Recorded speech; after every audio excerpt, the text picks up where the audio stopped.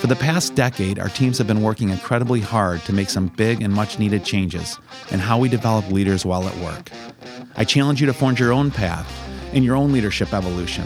Consider one that makes the lives of people around you and the business better by building more purpose-driven leaders and relationships with your teams. We need to build leaders who truly care about those they see and engage each and every day.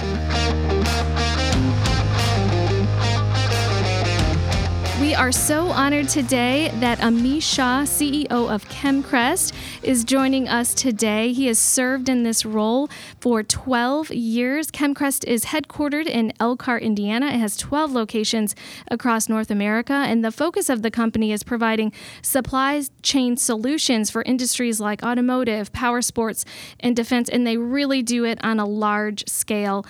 The company has earned several national and state awards right here in the state of Indiana. And Amish personally, he's known in our community not only as a business leader, but also a philanthropist. In 2016, he earned Ernst & Young's Entrepreneur of the Year award. He has a lovely wife named Amy, and they have 4 beautiful young children. So we're going to get right into it, Amish. Okay, so tell me the story about how it all unfolded. So specifically, what it all was is, this whole COVID thing happened, and it's pretty cool. I was in San Diego in March of 2020, March 3rd through the 5th or 6th, as we were preparing for what we call the Global Leadership Conference. 3,500 CEOs come from 220 countries around the world, and we meet and gather at one destination every year. This year was in San Diego, and I was on the leadership team, so I was a regional chair, so it was like 18 of us, and there was also the leadership of YPO, so the board members. So there might have been a few hundred people there in preparation, and we had some meetings beforehand. And the first thing that started going through everybody's mind is, COVID is happening around the world. Africa, Italy was bad at the time, obviously all throughout Asia. And we're inviting these folks into the United States at a time where there was only one positive COVID case in the state of California. Only one. Imagine that.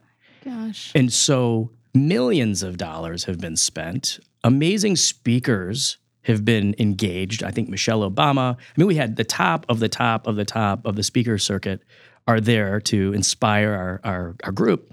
And it's a big thing for training, and, we all look forward to it. And the leadership had to make a very, tough decision, which was, we need to cancel this, because us bringing people in from around the world, we could have been, considered like a super spreader before we even knew what that meant. Right. And that was part of the issue, is none of us, there was like 2 camps. Like, one is like, pull through it. Like, what the heck are you guys talking about? Yeah. The other half was like, we've got to really look at safety and relationship. And so the right decision was made, by all accounts, to cancel the event. And so now we had some time. And during that time, we actually got to talk first about how do we transition our organization, which is a member-led, face-to-face learning and experience organization, to virtual. And we spent some days doing that. And the side meetings were, how do we start to transition our businesses? Like, this is serious. Like, I'm not set up for this. So it gave us a really big head start when we came back to our businesses, wherever we were and lived, to start thinking about it. So I come back to Elkhart on maybe March 8th, 7th, and I gather my group, and it was almost like we were watching the weather storm before the hurricane hits. And I was able to translate some of that to my leadership team to say, we've got an issue. I've been around people globally. I've been around people that have access to information, and this is going to hit our country, and it's going to hit hard. We need to brace ourselves. We need to make great decisions. We need to be aligned. We can't be fearful. So we gathered, and one of my board members, mentors, and friends runs a very large global company, and they had already established a playbook that was very, very detailed. I mean, down to the social distancing, the visual cues, how do you set up a break room? How do you set up offices? What do you do with remote work? How do you report things? It was so embedded. And we were the first to get that. And we customized it to make it our own. We sent it to the state of Indiana. I emailed it out to every business leader in the region just so they could have access to it and just kind of start. I wanted Elkhart, obviously, to be able to have this preparation time. And so one of the issues were you need PPE, you need masks, and you need gloves, and you need sanitizers. And we had a lot of N95 masks on hand because we sell them. It's part of our product line. We sell to automotive dealerships. So when they're working on paint or other shop services. So we had that. We were able to find some gloves, no problem. We couldn't find sanitizer. I mean, nobody could find sanitizer. That was it. Right. And one of my, the general manager that runs my manufacturing center, was actually bummed because we had a large order. We've been kind of reinventing our business model a little bit because the electric vehicle is soon to be here. By 2030, 2035, it'll be maybe 40, 50% of, could be 100% to some automotive companies of what they produce. So we've been getting into some EV companies. We were doing a project with Waymo. We were really excited about it. We were making an electrical circuit cleaner for their cameras. So we've got all this alcohol on hand. They canceled their order because of COVID. They're just like, we're gonna hold for a second. So my GM takes it upon himself. He repurposes the alcohol. We make Coach leather cleaner. So all the Coach purses and so their leather care we have bottles, these little 8-ounce bottles. So we have components which are hard to find. We have alcohol, and we formulate and literally make hand sanitizer for the internal use of our associates. It was not for external consumption. It was I didn't know that. Yeah, it was an internal product. And so we're distributing PPE to everybody to make sure that they're going to be safe. And I serve on the supplier council for Harley Davidson. That's kind of where it all started. I was at a meeting and we were talking about PPE. Everybody's kind of aligning. And I said, yeah, we started making hand sanitizer. I didn't asterisk it for internal use. I just said we converted our production lines over to make hand sanitizer. And the amount of text messages and emails I got afterwards, and they were like truckloads, they were huge orders. And so people started calling me and saying, hey, can you make hand sanitizer? Well, then the word got out that we were making sanitizer, and we had hospitals, we had schools, we had other businesses, we had businesses in our area, we had Lippert, I mean, you name it, Thor, call us and say, we need sanitizer. Well, to get more alcohol, you need to have a license that comes from the Department of Treasury.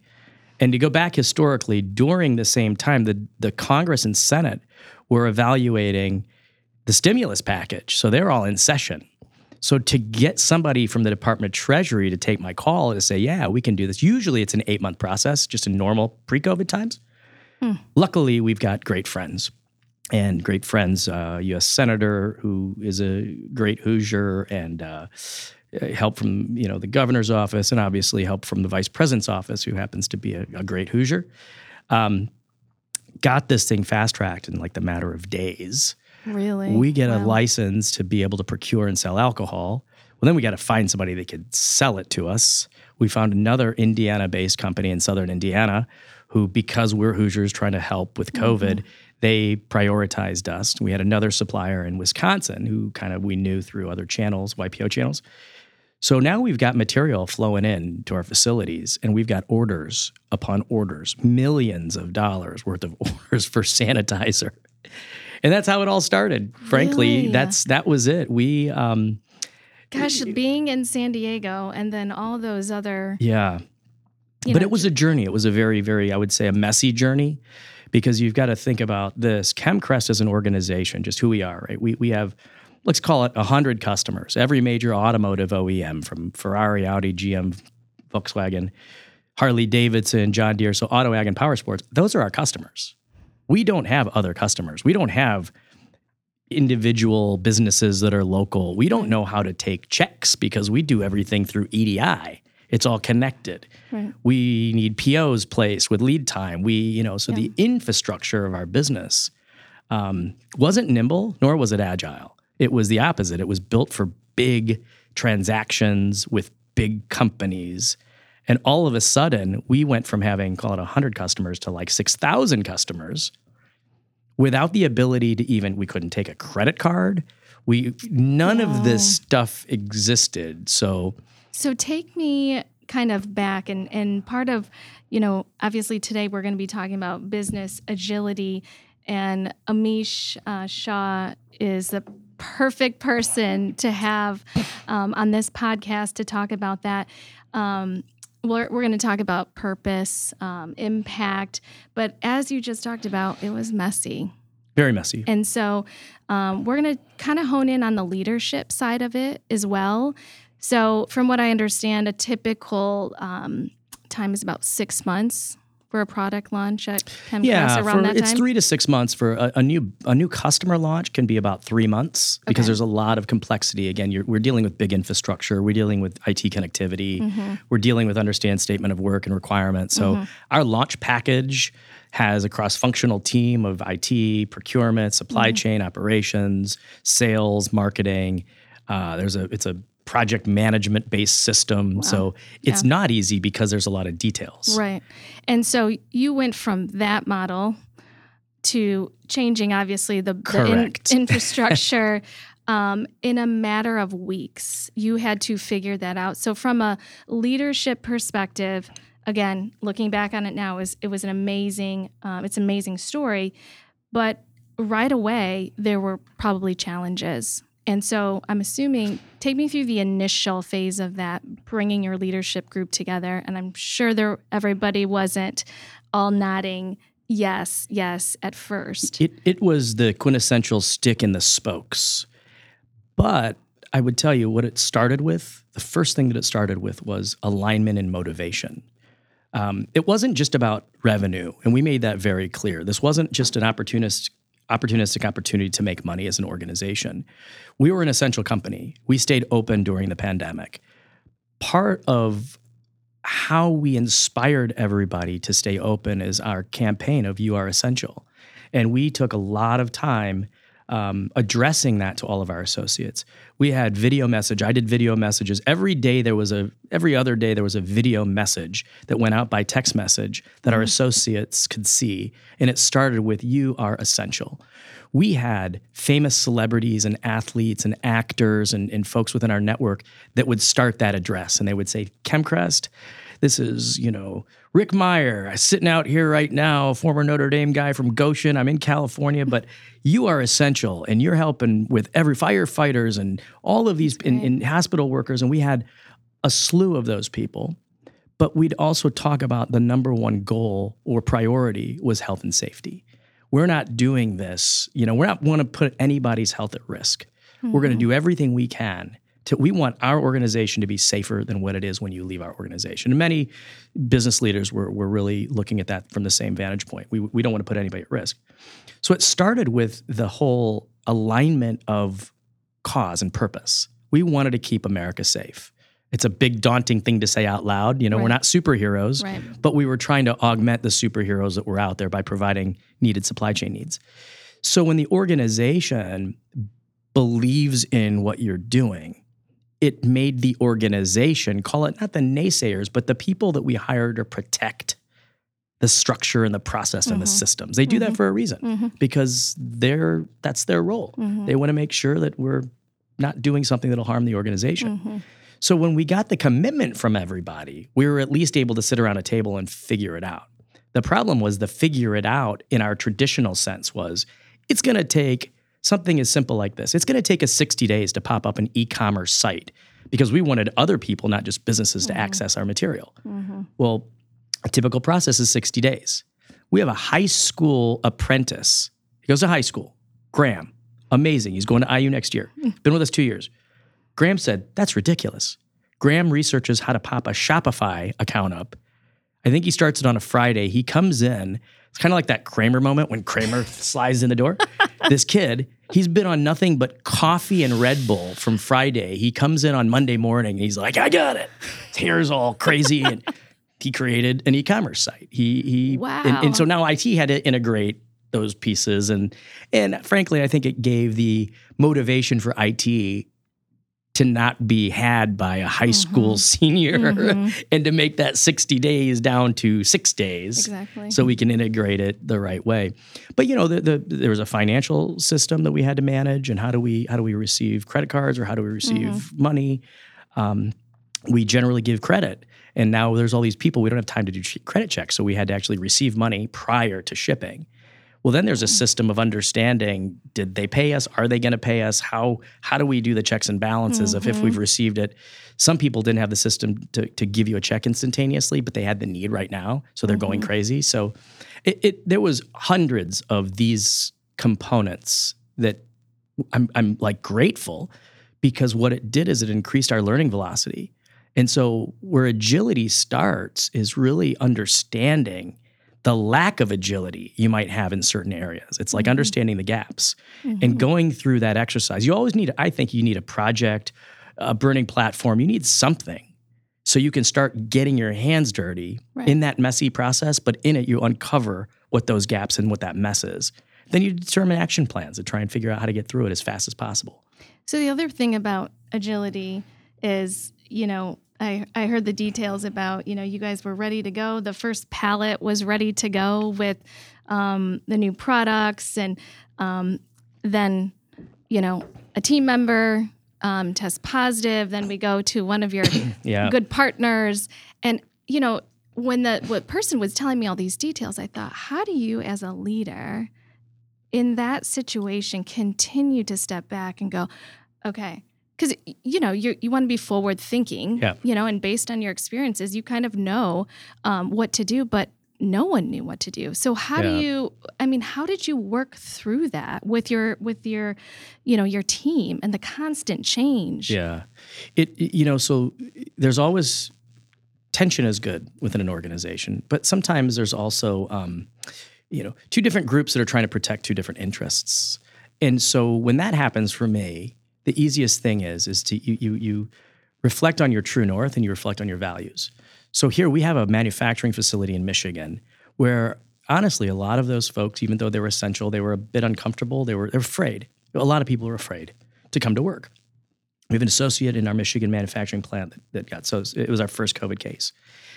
And we've got orders, millions of dollars worth of orders, and take the monetary value out. We had hundreds or thousands of people that were freaking out because they needed this material. They felt like that was the serum that would at least help keep them safe. And the challenge was, here I have demand to help keep certain people safe, but my obligation, number one, was the health and safety of my folks, my people that I work with. I'm on camera sending notes out and messages out about you are our number one priority. So as we have a COVID case, I'm with the GM, I'm with our sales organization, and we're talking about, well, how are we going to do this? How are we going to, let's clear those guys out, clean the facility up, and send a new batch of people in. Because that seems to make sense. It didn't make any sense to me. I said, I get what you're saying, but number one value, let's keep our people safe. And safety isn't just about physical safety, it's about mental safety. Yeah. And so as a leader, I can't go in and say, I want to keep you safe unless it conflicts with my desire to make money. Because that will be remembered forever. Right. And so it was easy for me to say, we're shutting the plant down for a period of time that's longer than anybody would like to give everybody the peace of mind. And we're going to figure out plan B. And in doing so, we had to figure out plan B, we had to figure out plan C, we had to figure out plan D. And oftentimes we ended up with plan E, which we barely had, a straw man on, but that's what got us there. And that's the other thing is in agility in and of itself, what I've often learned is you've got to have your plan A and plan B, but really spend the time thinking about C, D, and E. And be open to it. And be open to it and know when to go down that path. You've got to make a critical decision with very limited time. You've got to know when you're going to pivot and go down that path without taking a whole lot of time. And sometimes you don't get all the calculus that's required to make the decision. So it comes from gut instinct and, again, aligning to your values and aligning to the mission of the organization. This episode of Lippert Built to Lead podcast is brought to you by the Lippert Academy for Leadership, the team committed to enhancing your organization's leadership and cultural goals with strategic leadership development programs, on-site training, executive coaching, speaking engagement, and customized solutions. Find out how to get your organization involved at www.lci1.com/academy. Or send us a message at academy@lci1.com. That's academy@lci1.com. As you were talking, I kind of my blood pressure went up and I'm like, what I have to talk to me about fear, anxiety, some of those things going through your mind as a leader, but being able to be strong. But you're also, there's a level of vulnerability to have as a great leader. But I'm sure, moments throughout every week, every day, we're like, is this the right decision? Sure. I would say with a high degree of confidence, I'm just going to put a quotient on this. I would say with a 99% degree of confidence, there was not one CEO in America or in the world that did not have a ton of fear in March, April, May, June, July, August, September, October, and November of 2020. And that fear ranges, it spans from fear of yourself and your family's health, fear of your associates, fear of the markets that you play in, fear if they're ever going to rebound, fear of your own organization, fear of going out of business, fear of supply chain and all your suppliers, fear, the amount of inputs that could create fear. Any one or two of those things in a given day is enough to, take you down. Mm-hmm. And we were bombarded with hundreds of potential failures or inputs that could have significant harm to ourselves or our business.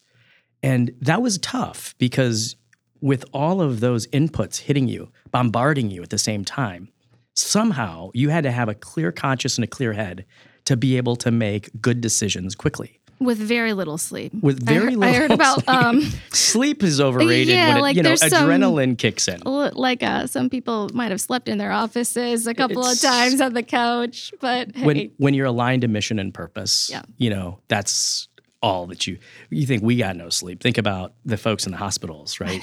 Think about nothing compared to that. Yeah, this was nothing. And that was kind of our litmus test. It's like any day you think you're having a bad day, think about those that are really doing the frontline work. Right. And sleep isn't even an issue, right? They were grinding from all sides. So we constantly reminded ourselves that. That's great. And I heard a story about one of your associates, her mother. It was incredible. Was a nurse? So actually the first delivery that we ever made was for a hospital system in Michigan. And unknown to any and everybody, as this got delivered to this woman, this nurse, she gets this product and calls her mother, who's been in customer service for our organization for years, and says, I didn't know you guys were doing this. And we didn't even know that the two dots connected. And that became another piece of inspiration. So, of course, as an organization, we're going to take that story, we're going to canvas it, because it made everybody feel amazing that this whole thing came full circle. And they probably felt a sense of, ownership and impact. Like the things that I do that maybe I didn't feel like, 6 months ago, that really mattered. Now I can see how they matter. Right. Purpose is the ultimate inspiration and motivation for everybody.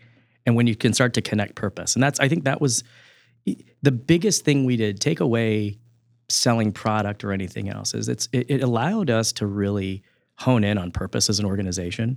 It allowed us to double down on the fact that we believe in our values, we believe in our people, and we believe in the purpose of the organization more than anything.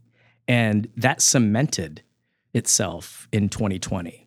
And with that foundation, it's like now as we got into 2021, and we're probably going to talk about how this really transitioned to our ability to learn and become more agile. Yeah. That was it. We learned what we can do in spite of how challenging it might be, in spite of the fact that we didn't have the infrastructure, in spite of the fact that everything that could have possibly gone wrong was carried on our shoulders the entire time. We didn't have, that clear mind all the time. But we were able to execute. And you take that, it's almost like running a marathon with like 100-pound sack, on your back. Well, run your second marathon without it, and it's going to be a whole lot easier. Yeah. And I feel like that's where we're at now. That's amazing. So tell me a little bit about that. Obviously, you went through some very difficult times, but it really transformed and spurred you into somewhat of a new direction and for the company. So kind of tell me a little bit about that. Yeah, the new direction is it was a catalyst, really. And so ChemCrest, as I mentioned, main business is in the automotive supply chain for chemicals, parts, and accessories. That's what we do. That's what we've done.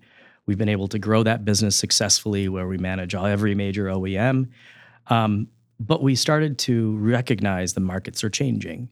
Now, we've got runway, but EV and auto, and you see with what's going on in the government, we're building infrastructure for that.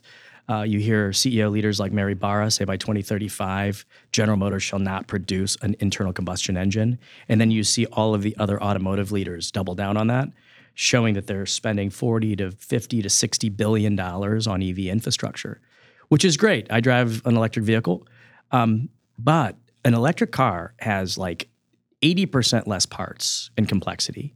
And by the way, an electric vehicle does not need oil, transmission fluid, lubes. The service intervals change.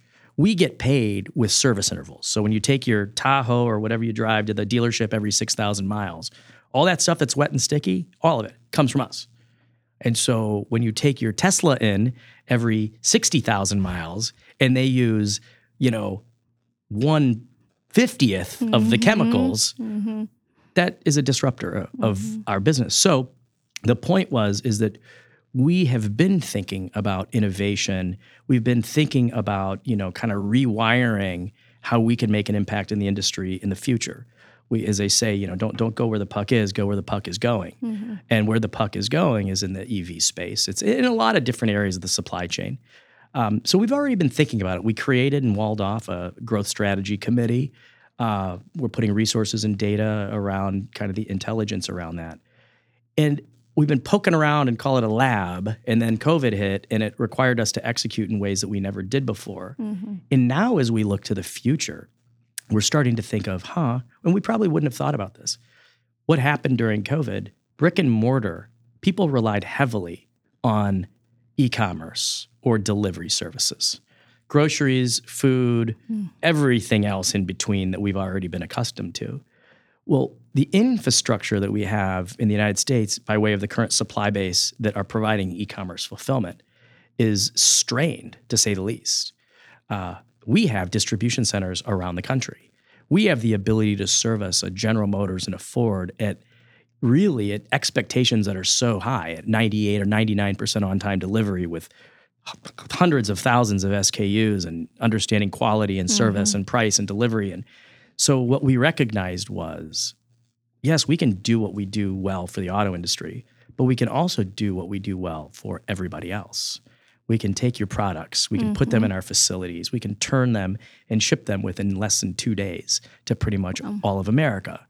And so what we learned too is don't think that we have all of the systems and capabilities today, because we built a machine to handle 100 customers that are really, really big, that are well embedded and integrated. We start looking at other things, we're going to have to start thinking about our IT systems, our financial systems, our operational systems, our supply chain systems, every customer service systems, everything in between has got to really change to model what the e-commerce fulfillment industry needs are.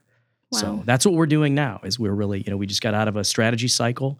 We've been spending a ton of time, effort, money, focus, investment, resources. The interviews we're in, I'm in interviews all day with business leaders that are in this area one way or another, either on the supply side or the demand side or infrastructure players or technology players, and we're learning a lot.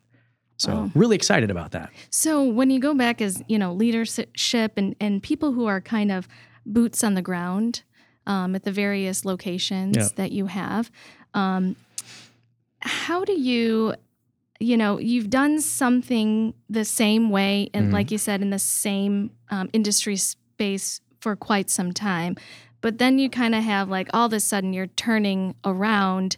How did you have to help your leadership team who then cascaded that down to the floor and help them understand that that it wasn't something that was this thing over here, that it was really going to be a part of ChemCrest's future? You may not have known that at that time, but it's a good question, and it's also dangerous because dangerous meaning sometimes we as business leaders get excited about growth. We always do. That's what I'm here. That's my job. I feel like my number one job is to grow the company. Well, now let's look at where we're at as an economy and as a labor market. If I get out and stand in front of everybody and say, we're going to grow this business through this and this and this, the people that I'm looking at are going to say, I can't even do my job today because we're 20% less staff than we need to be. Motivation by way of, we're going to grow to $1 billion or $10 billion. The only real people that care about that are the owners, the CEOs, the C-suite, your banker, investors, and anybody that's getting a big bonus because of it. Everybody else, you can say it however you want. Yeah, but it's going to create opportunities. It's going to do this. It's going to, it creates stability for the organization. There's other people, tiers down, that might think that's really cool. They're excited about it. But the reality is that's daunting because that creates fear. It creates the what's in it for me. It's, well, what about our core business? I love that. I got hired in to do these things. So the answer really is you've got to be extremely intentional around what that message is and why. And I'd say more than anything in the world, I believe firmly in what I call true north. What is it that we do as an organization? Who are we as a business? And how are these other things that we're doing related to true north? So we got out of this session just this last week. It was great. And one of my good friends, and he's a public speaker, he's amazing. He's written several books, but his part of his thing is around the idea monkey. And you have two things. You have idea monkeys and you have ringleaders. And the idea monkeys, which I am, very guilty of, I got tons of ideas. And I have to be careful because we sit in conference rooms with people and I'm like, we could do this and we could do that. And why don't we start this and why? But I'm one of very few within the organization. We did our Enneagram assessment and we saw the majority are 8s and there's only 2 7s. So the 7s are the enthusiasts. They're the ones, that's within my leadership team of like 30 people. 2 are like the enthusiasts that want to do anything all the time. And the 8s are like, we got to get the details right. Yeah. And do you have it to the 14th decimal point of perfection? So what the learning there is, sometimes I got to have the right place to be able to express thoughts and ideas in a way that doesn't overwhelm the organization. And so through intentionality and through focusing on North Star, it's hard to say, that's become my filter. And so all these ideas that I'd love to do, I actually have to take them off the table now and put them somewhere, because if I don't stay super focused on True North. So why does e-commerce fulfillment align to True North? Because we are a fulfillment company. That's what we do. We fulfill for the automotive industry. So just adding the word e-commerce only means we are moving into new industries, but it's functionally almost the same.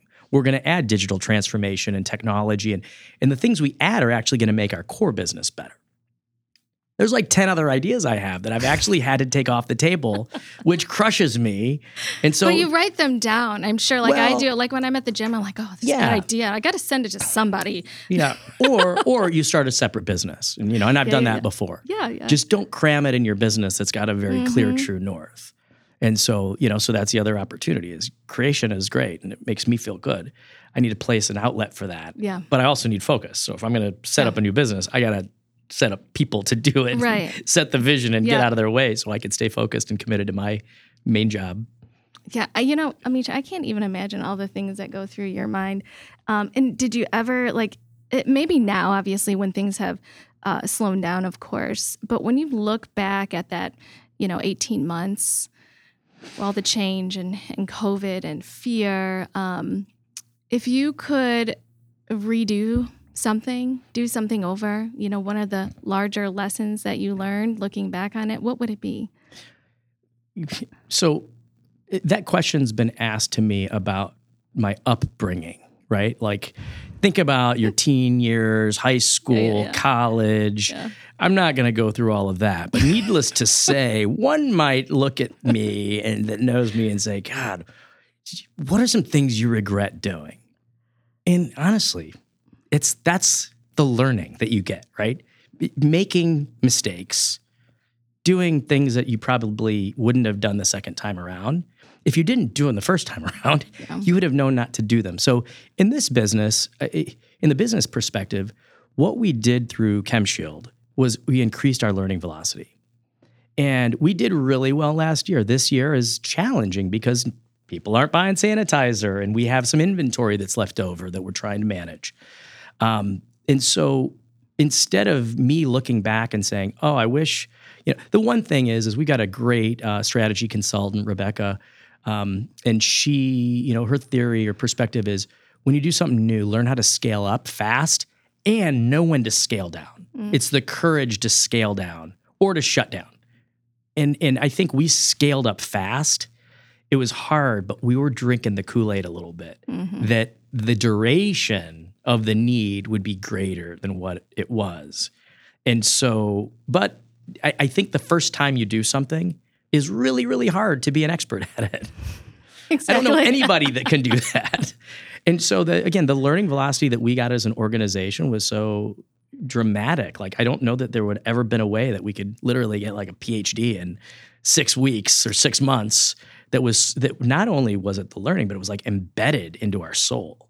And so I wouldn't take anything back. I would actually, as I look across the organization, I think we all were grateful for the learning velocity that we were able to receive from that whole experience. Wow. So obviously being a CEO and obviously being so busy in our community and doing all the wonderful things you do, I always wonder, CEOs as a person when they go home and you have a lovely wife, Amy, and beautiful young children that, you have young children.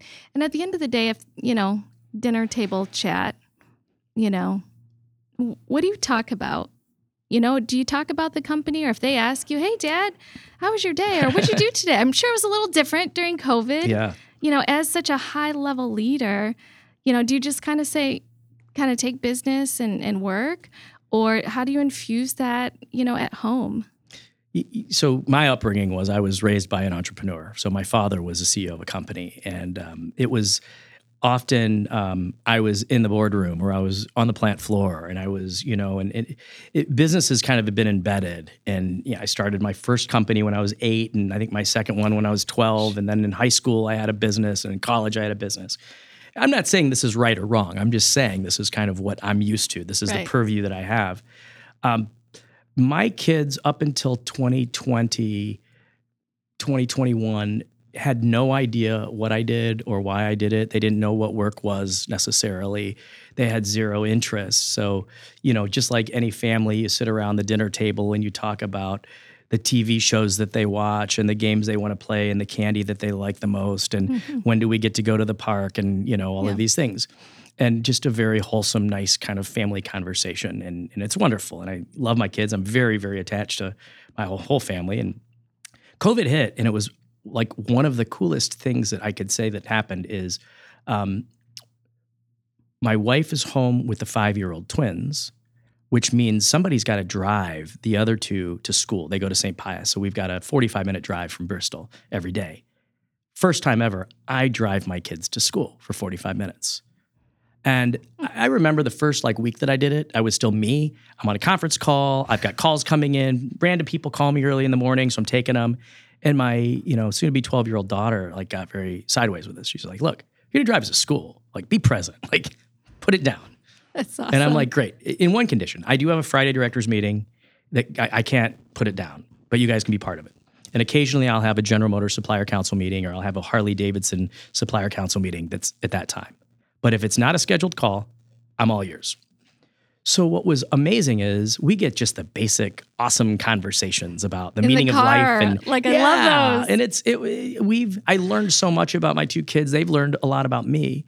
But the other really cool thing is they got to get into my company meetings, and I put it on mute and I explained to my two kids, 9 and 11, what all of this stuff means.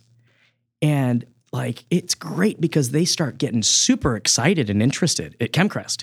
Wow. They want to come to the office all the time now. They want to, I took the kids the other day. I took my twins to the office. Nobody was in, so I got to ride a forklift with them. I put them on my lap. A forklift for a 5-year-old. I was a superstar. But I love the fact that they're really interested and engaged. Their dream now is to work at ChemCrest. Wow. And they actually are problem solvers. I'll share a story. We're talking about the labor shortage that we all have. Yeah. And my daughter's in the back and she's like raising her hand. And she's studying history. She says, during the war, I forgot who it was, during the Revolutionary War, Thomas Jefferson or somebody brought all these people from France to help the United States because they didn't have manpower that was needed. And she's like, well, have you ever thought about bringing people in from like other areas? And so I hit the pause button.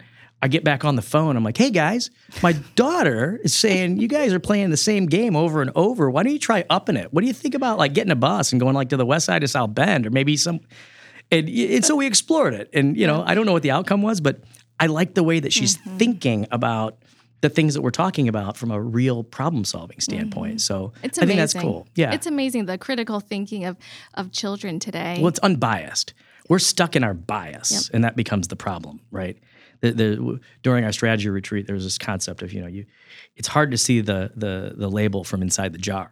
Mm-hmm. And we're so stuck inside the jar so often. And so sometimes when you get yourself out of that and you get rid of your bias, you can actually think a little bit clearly about better solutions.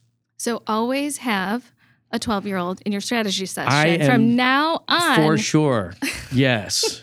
And the food will always be better. Yes. Well, thank you, Amish. My goodness. This has been a wonderful conversation. I've learned a lot. And, our listeners, our viewers out there, I highly encourage you, if you want to get in touch with Amish, again, this is a Lippert Academy of Leadership, just one of many podcasts this season.